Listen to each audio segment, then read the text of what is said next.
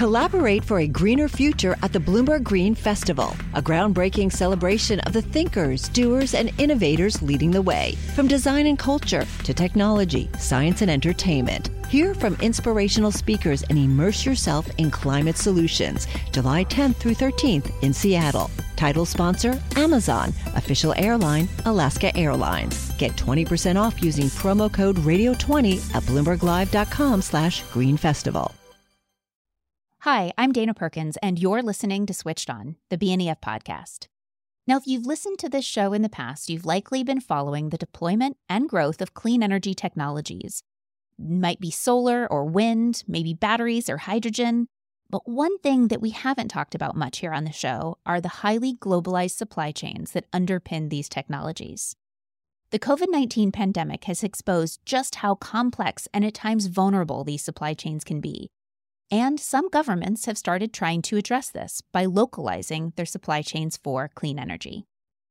Recently, the United States passed the Inflation Reduction Act, or IRA, which includes near infinite manufacturing credits for what could spur huge investments in wind, batteries, and solar photovoltaic. For its part, the EU has also started to accelerate its spending on battery and electrolyzer making in order to try and localize production of the clean energy infrastructure it will so desperately need to meet its climate goals. And questions still remain, though. What is driving the shift, and how might we go about this? And at what price tag? Also, what is this going to mean for the energy transition and net zero targets? To explore this topic, BNEF has recently started focusing more on trade and supply chains.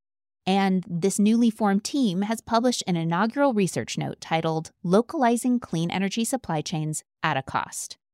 I'll be speaking with the author of this note today. He's the head of trade and supply chains at BNEF, and his name is Antoine Wagner-Jones. All of our reports can be found at BNEF Go on the Bloomberg Terminal, on bnef.com, or via our mobile app. And as a reminder, BNEF does not provide investment or strategy advice, and we have a full disclaimer at the end of the show. But now let's speak with Antoine about clean energy supply chains.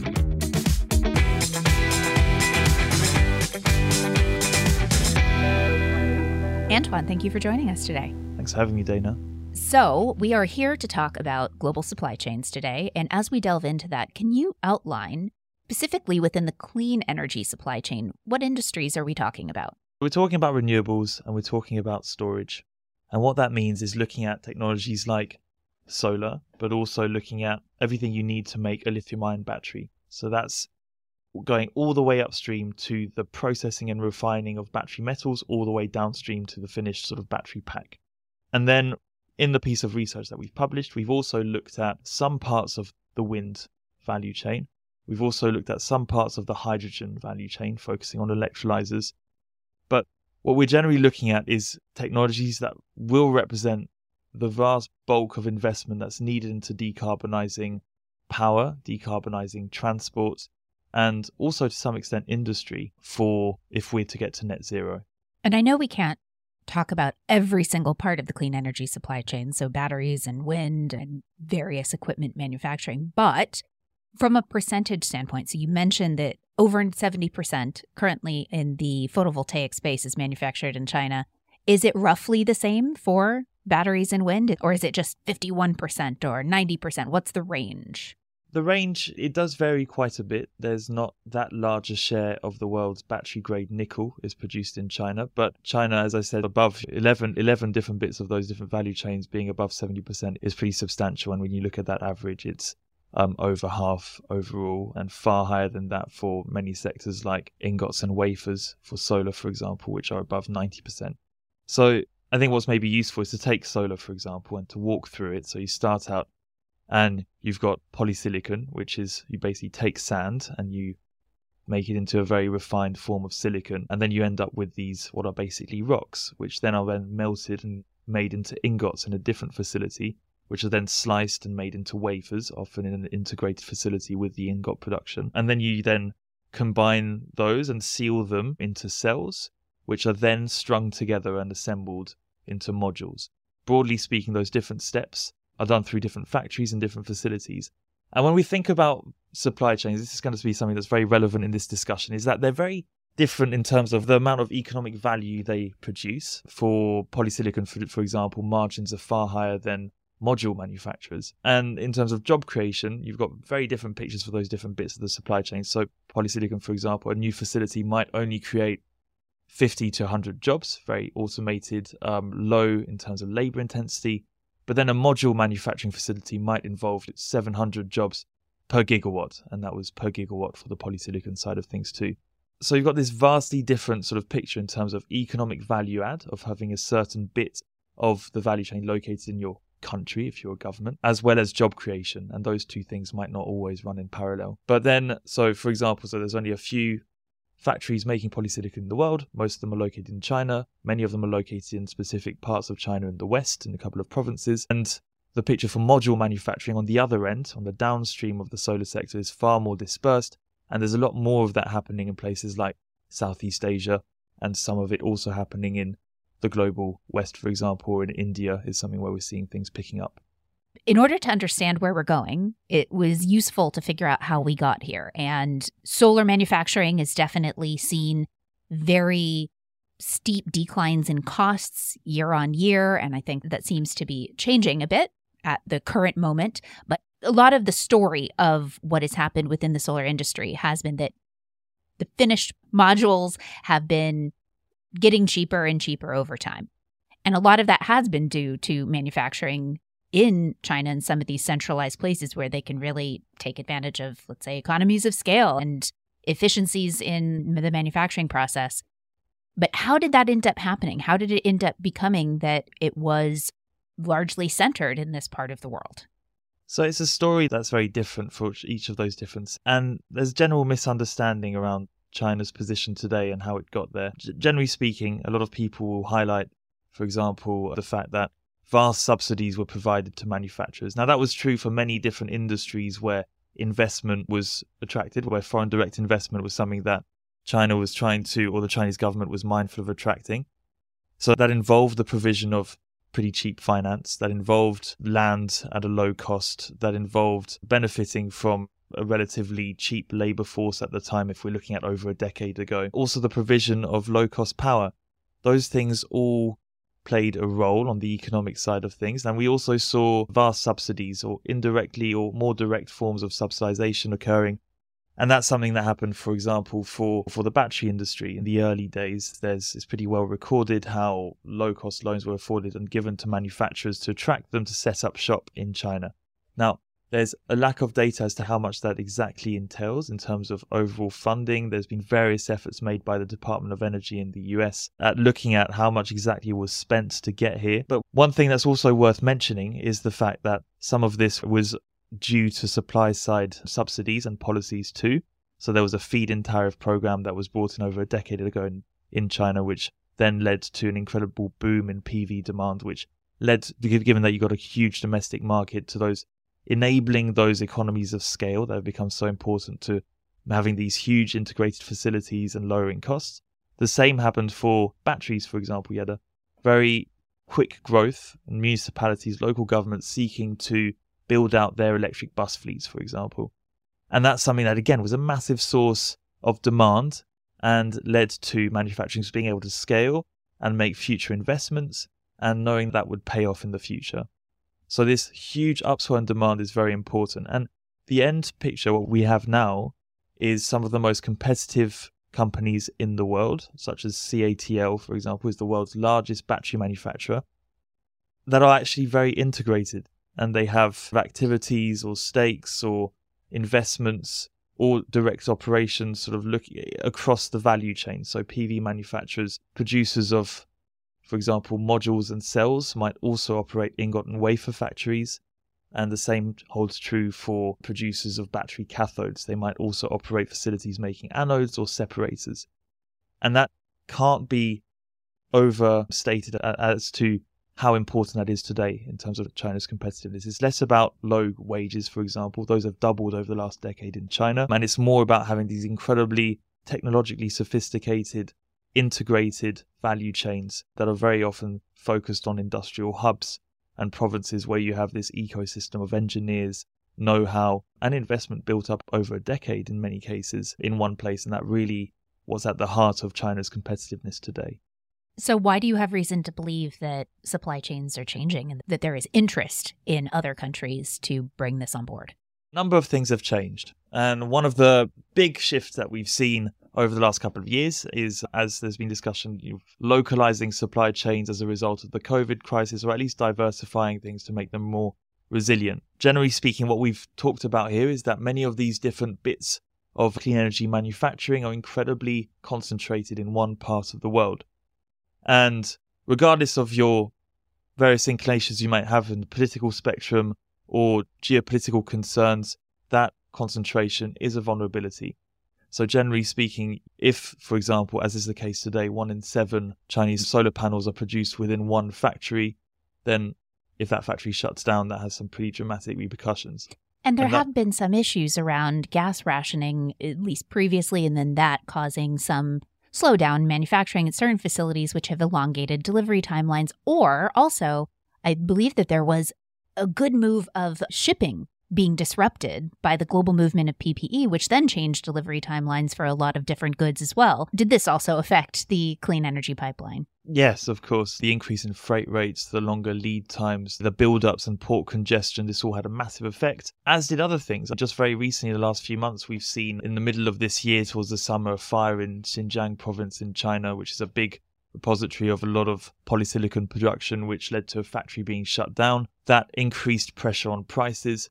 And we also saw later in the year, in August, polysilicon prices reach on the spot market 11-year highs as a result of the drought that we saw in Sichuan province, which led to electricity generation shortages. It's been something that's been really evident recently, is that even outside of the sort of recurring concerns around lockdowns in Shanghai or various other COVID-related or even war-related supply chain issues, we've seen evidence of this gaping vulnerability at the heart of the world's clean energy supply chain recur and rear its head again and again. Now for a very short break. Stay with us.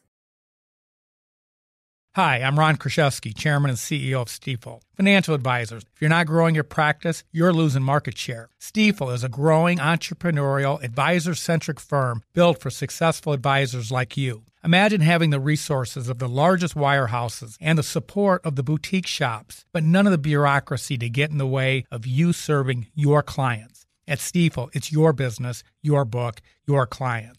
I always tell the advisors we're recruiting, I want you to come to Stifel and double or triple your business. Most of them laugh and shake their heads, but I'm serious. Don't take it from me. Take it from Stifel's #1 finish in J.D. Power's 2023 U.S. Financial Advisor Satisfaction Study. So, there's a reason why 148 financial advisors joined Stifel last year. Come join us and find out why Stifel is the firm where success meets success. Visit www.choosestifel.com. Stifel Nicholas and Company Incorporated, member SIPC and NYSE.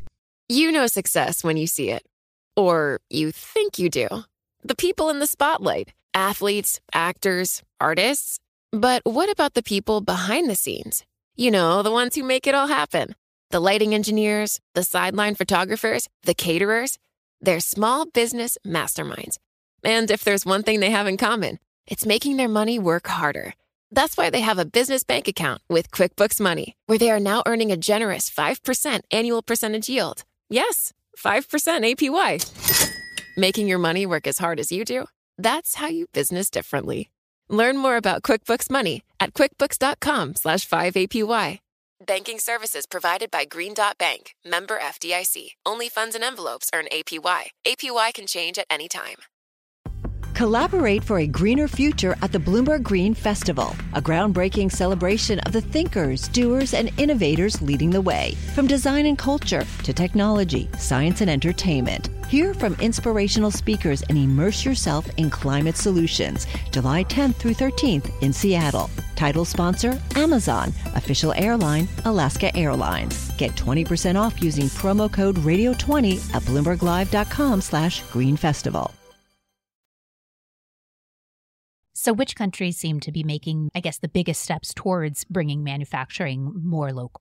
I've just talked about how the concentration of supply chains is a vulnerability, and that reliance is something that's being thought about by policymakers. There's another factor as well, which is the creation of jobs. And that's equally relevant when we look at a part of the world that's acting quite fast and quite decisively in terms of trying to reshore or at least onshore and localize that clean energy manufacturing. And that's the US. So the United States. In August, Joe Biden signed in the Inflation Reduction Act, which is this massive historic bill that includes provisions on healthcare, but also is the US's most significant piece of climate legislation ever to date. Pretty huge deal. And as part of that, what it includes is a sweeping array of tax credits, which are the main sort of vector through which a lot of this subsidy spending is happening, which targets the deployment of a lot of that clean energy. But what it also includes is measures that are specifically intended to see the development of clean energy manufacturing in the US, or at least a greater sort of diversification of manufacturing among the US's perceived allies. So, for example, if an electric vehicle is being supported by these tax credits, a given share of the battery materials and components that are in that electric vehicle have to be produced within North America, for example, or depending on what's being covered in countries with which the United States has a free trade agreement, for that electric vehicle to be subsidized. So access to those subsidies is dependent on these local content provisions, and we're also seeing pretty generous and meaningful tax credits that are then on an output basis subsidizing manufacturing. So if a manufacturer of polysilicon can get, I think it's $10,000 per megawatt of production, that rises to $50,000 if you're producing wafers, for example. And that's a reasonably large chunk of the prices of those components that we're seeing today. So they make a big difference.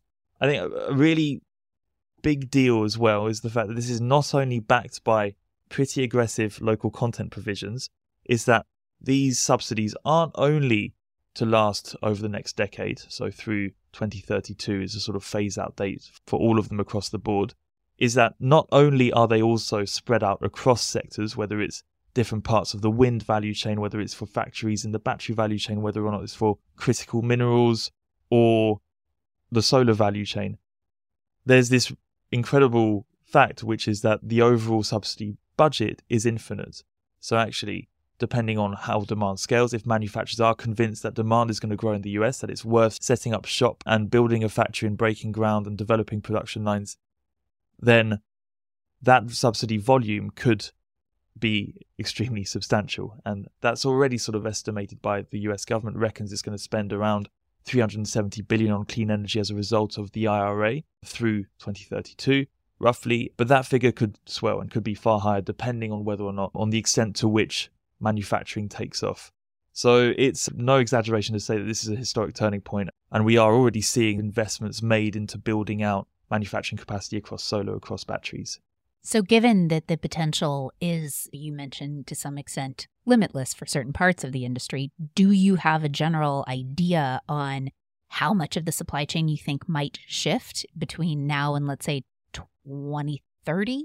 Right now, we're tracking investments and we're looking at what's happening in the battery space, for example, and it's quite substantial. We see announced investment in battery cell manufacturing capacity that's of the order of above 800 gigawatt hours by 2030 and exceeds demand locally in the US by that date by over 200 gigawatt hours. So it's really substantial as a pipeline. And that involves roughly sort of $80 billion of funding and investment to build out those manufacturing facilities. Things are moving pretty quickly on the ground. And what we've done to gauge the extent to which that finance and those subsidies are meaningful is we've roughly estimated how much it would cost to do everything locally, to build up that factory capacity across the board. So how much would it cost to build all the factories you'd need to meet 2030 demand for solar, for batteries, for battery metals, for even electrolyzers you need to make low carbon hydrogen.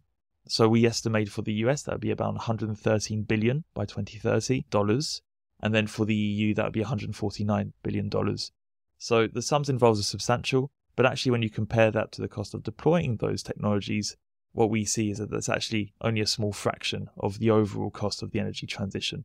So essentially it'll add costs, but then there are cost savings elsewhere. So generally, what are we going to see to the cost of the finished products and the people who are actually procuring these finished modules or batteries? So it's not just about the upfront investment for factories like I mentioned, and that's a really useful bellwether to sort of measure the extent to which the funding that we're seeing announced is significant. It's also about a number of other things. And the success of this transition and the success of this politicized sort of desire to build out local manufacturing in the US, for example, but it's something that's very much present in the EU, that's very much present in India, for example, is whether or not production can be competitive. Now, in the US, we've seen these local content rules, which will, to an extent, basically artificially create a competitive environment for local production.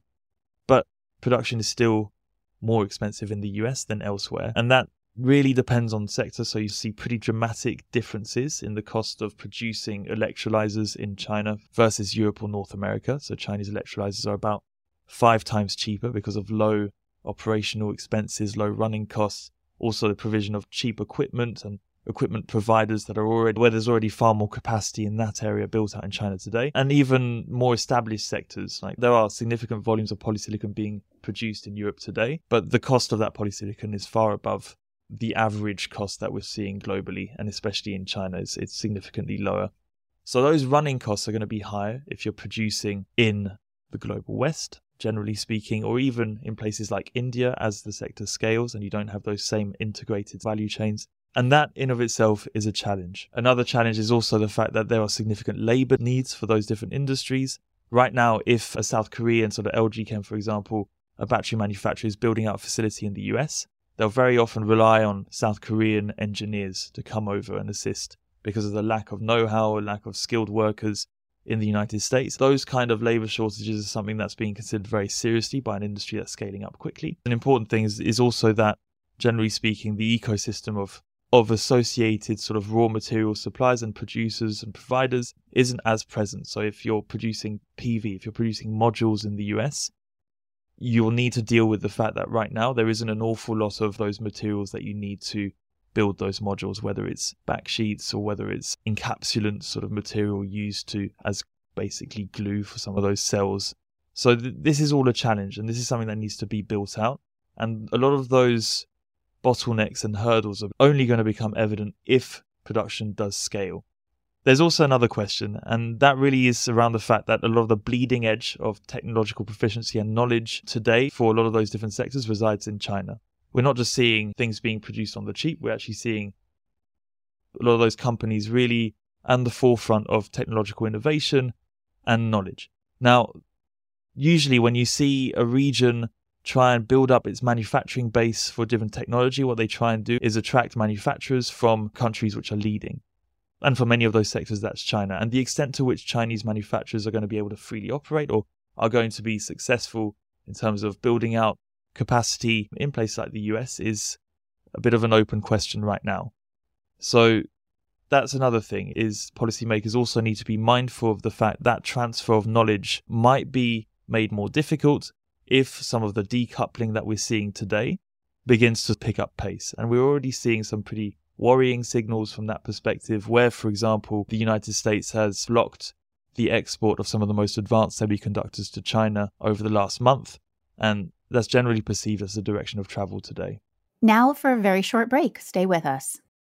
Hi, I'm Ron Kraszewski, Chairman and CEO of Stifel. Financial advisors. If you're not growing your practice, you're losing market share. Stifel is a growing entrepreneurial, advisor-centric firm built for successful advisors like you. Imagine having the resources of the largest wirehouses and the support of the boutique shops, but none of the bureaucracy to get in the way of you serving your clients. At Stifel, it's your business, your book, your clients.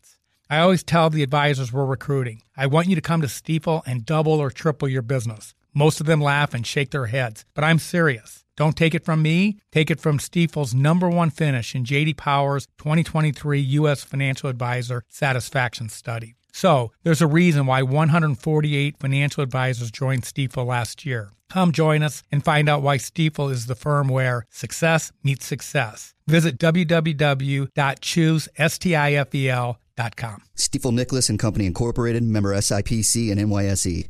You know success when you see it. Or you think you do. The people in the spotlight. Athletes, actors, artists.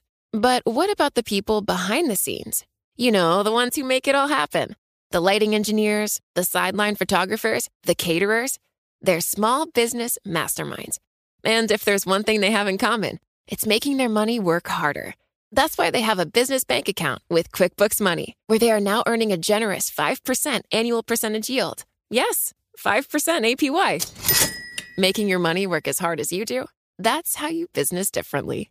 Learn more about QuickBooks Money at quickbooks.com/5APY. Banking services provided by Green Dot Bank, member FDIC. Only funds and envelopes earn APY. APY can change at any time.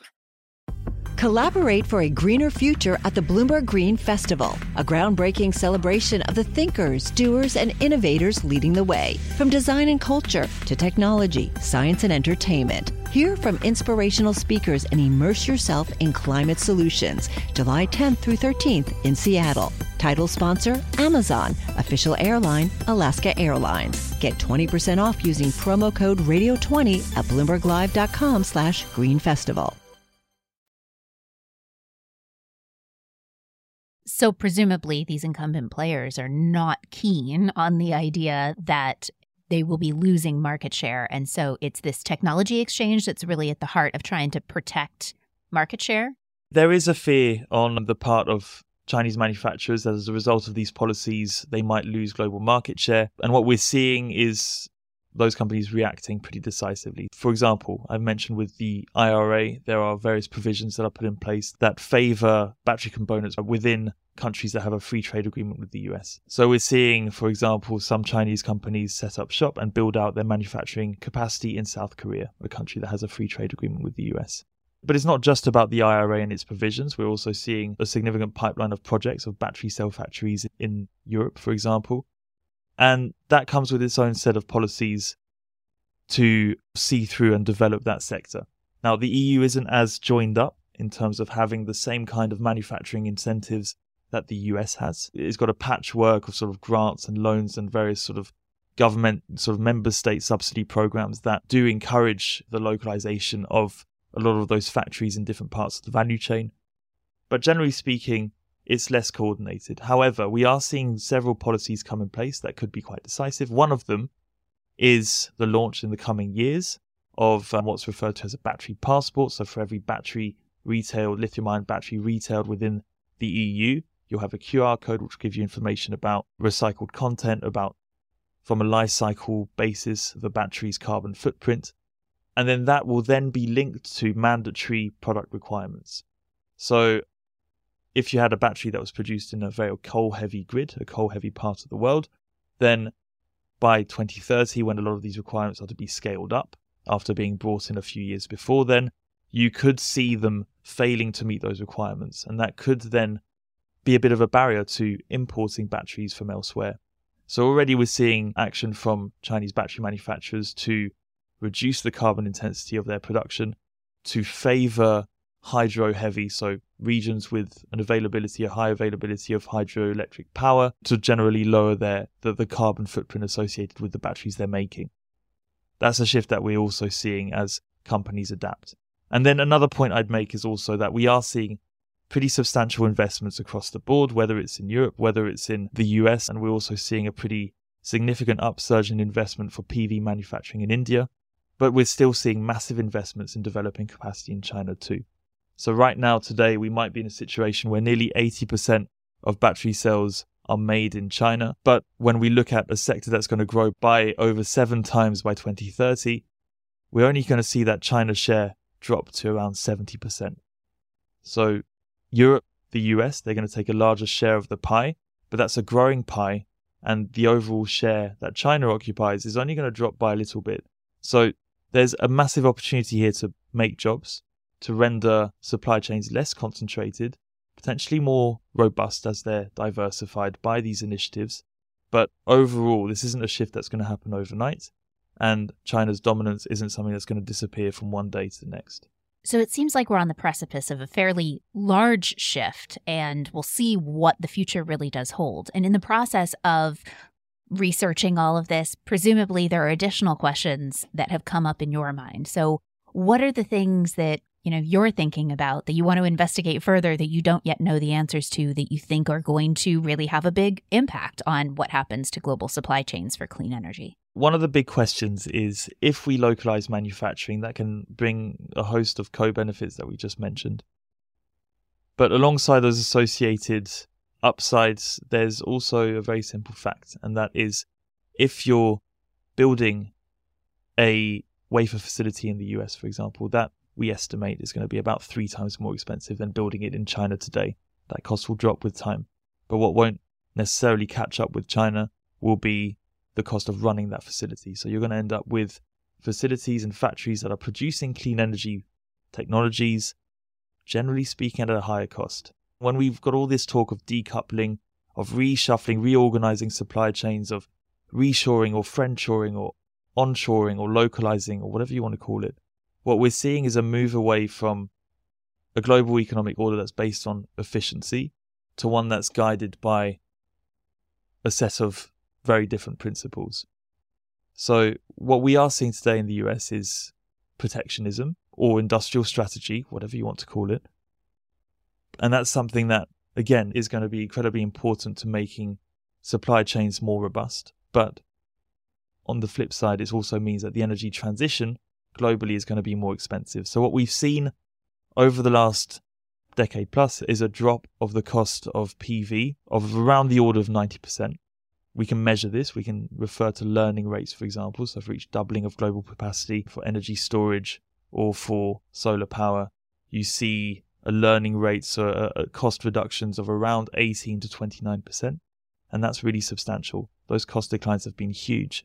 And they've largely been enabled by these very efficient, technologically advanced value chains that we've seen in China. If we're moving to producing in the US, then the big question is, how much is that going to cost overall? Does that mean that the energy transition becomes more expensive?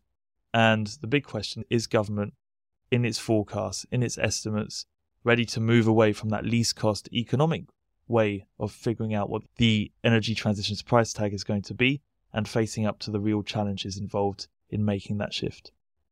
Antoine, thank you very much for talking to us about supply chains today. I think there's a lot to evaluate in the future. So hopefully you will come back and dig in on some of the individual industries and things as they start to emerge and changes start to happen. That sounds wonderful. Thanks for having me, Dana.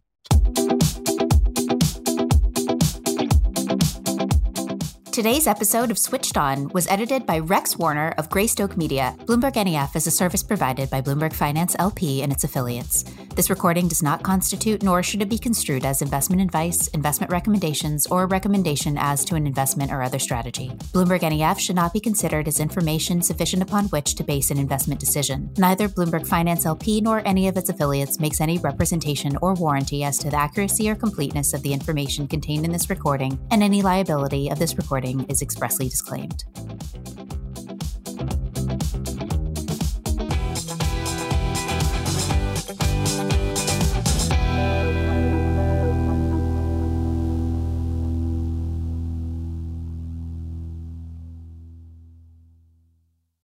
Collaborate for a greener future at the Bloomberg Green Festival, a groundbreaking celebration of the thinkers, doers, and innovators leading the way. From design and culture to technology, science, and entertainment. Hear from inspirational speakers and immerse yourself in climate solutions. July 10th through 13th in Seattle. Title sponsor, Amazon. Official airline, Alaska Airlines. Get 20% off using promo code radio20 at BloombergLive.com/Green Festival.